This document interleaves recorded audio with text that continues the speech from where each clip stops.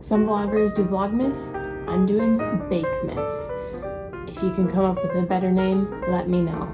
Will I do all 25 days? I don't think so. I think I'm gonna shoot for 12. So, today, to start off, we are doing cookies in a jar. So we are doing an M&M cookie mix. I did not make any of these up myself. This one comes from the Bake That YouTube channel. So I will link her video down below. To start, we're going to need jars. So I just went to the Dollar Tree, more appropriately, the $1.25 tree. You want quart-sized jars.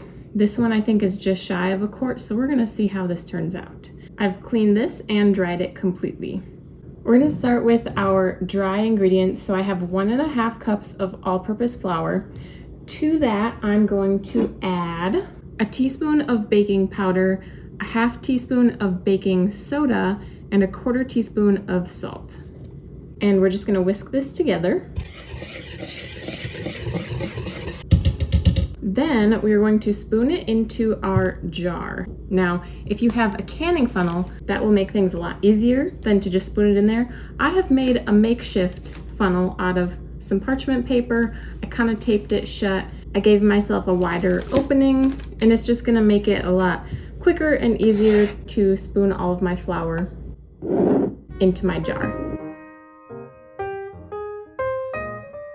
Okay, now we want to settle our flour down as much as possible. So you can give it a little bit of a shake, and then you can use the edge of a measuring spoon to just press it down a little bit extra. We just want to give ourselves all the extra room we can so we know there's going to be enough room for the rest of our ingredients. All right, next we're going to add a 1/2 cup of brown sugar. So it doesn't matter if you use light brown sugar or dark brown sugar. I have a little bit of both in here because I was using up the last of my dark brown and I ended up getting light brown at the store, and that's okay. Again, we want it to be visually pleasing from the outside. It's kind of fun to see the different layers. We're gonna spread out the brown sugar, and again, we're gonna pack it down.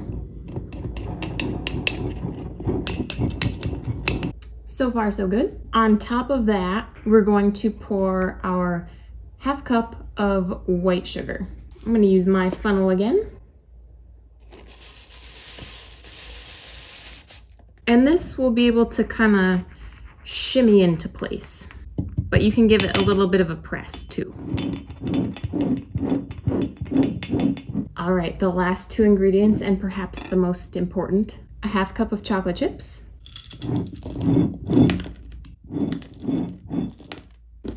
Maybe spooning these in might be a little better, but we'll get there. I'm gonna give those just a little shimmy.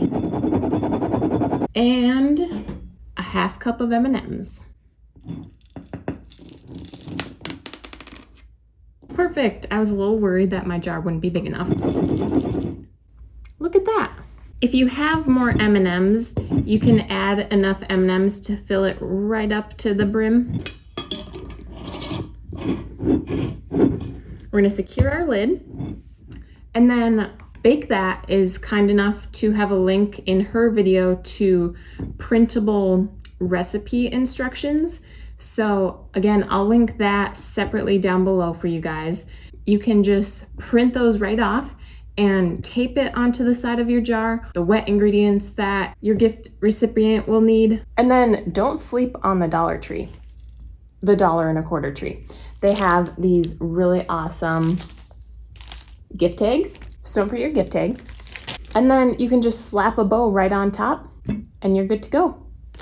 Easy peasy, a nice homemade gift that's relatively frugal and easy to make. So save yourself some money, get creative, and make some homemade gifts this season. And don't forget to subscribe and hit that bell so that you guys get notified with the rest of my Bakemas series.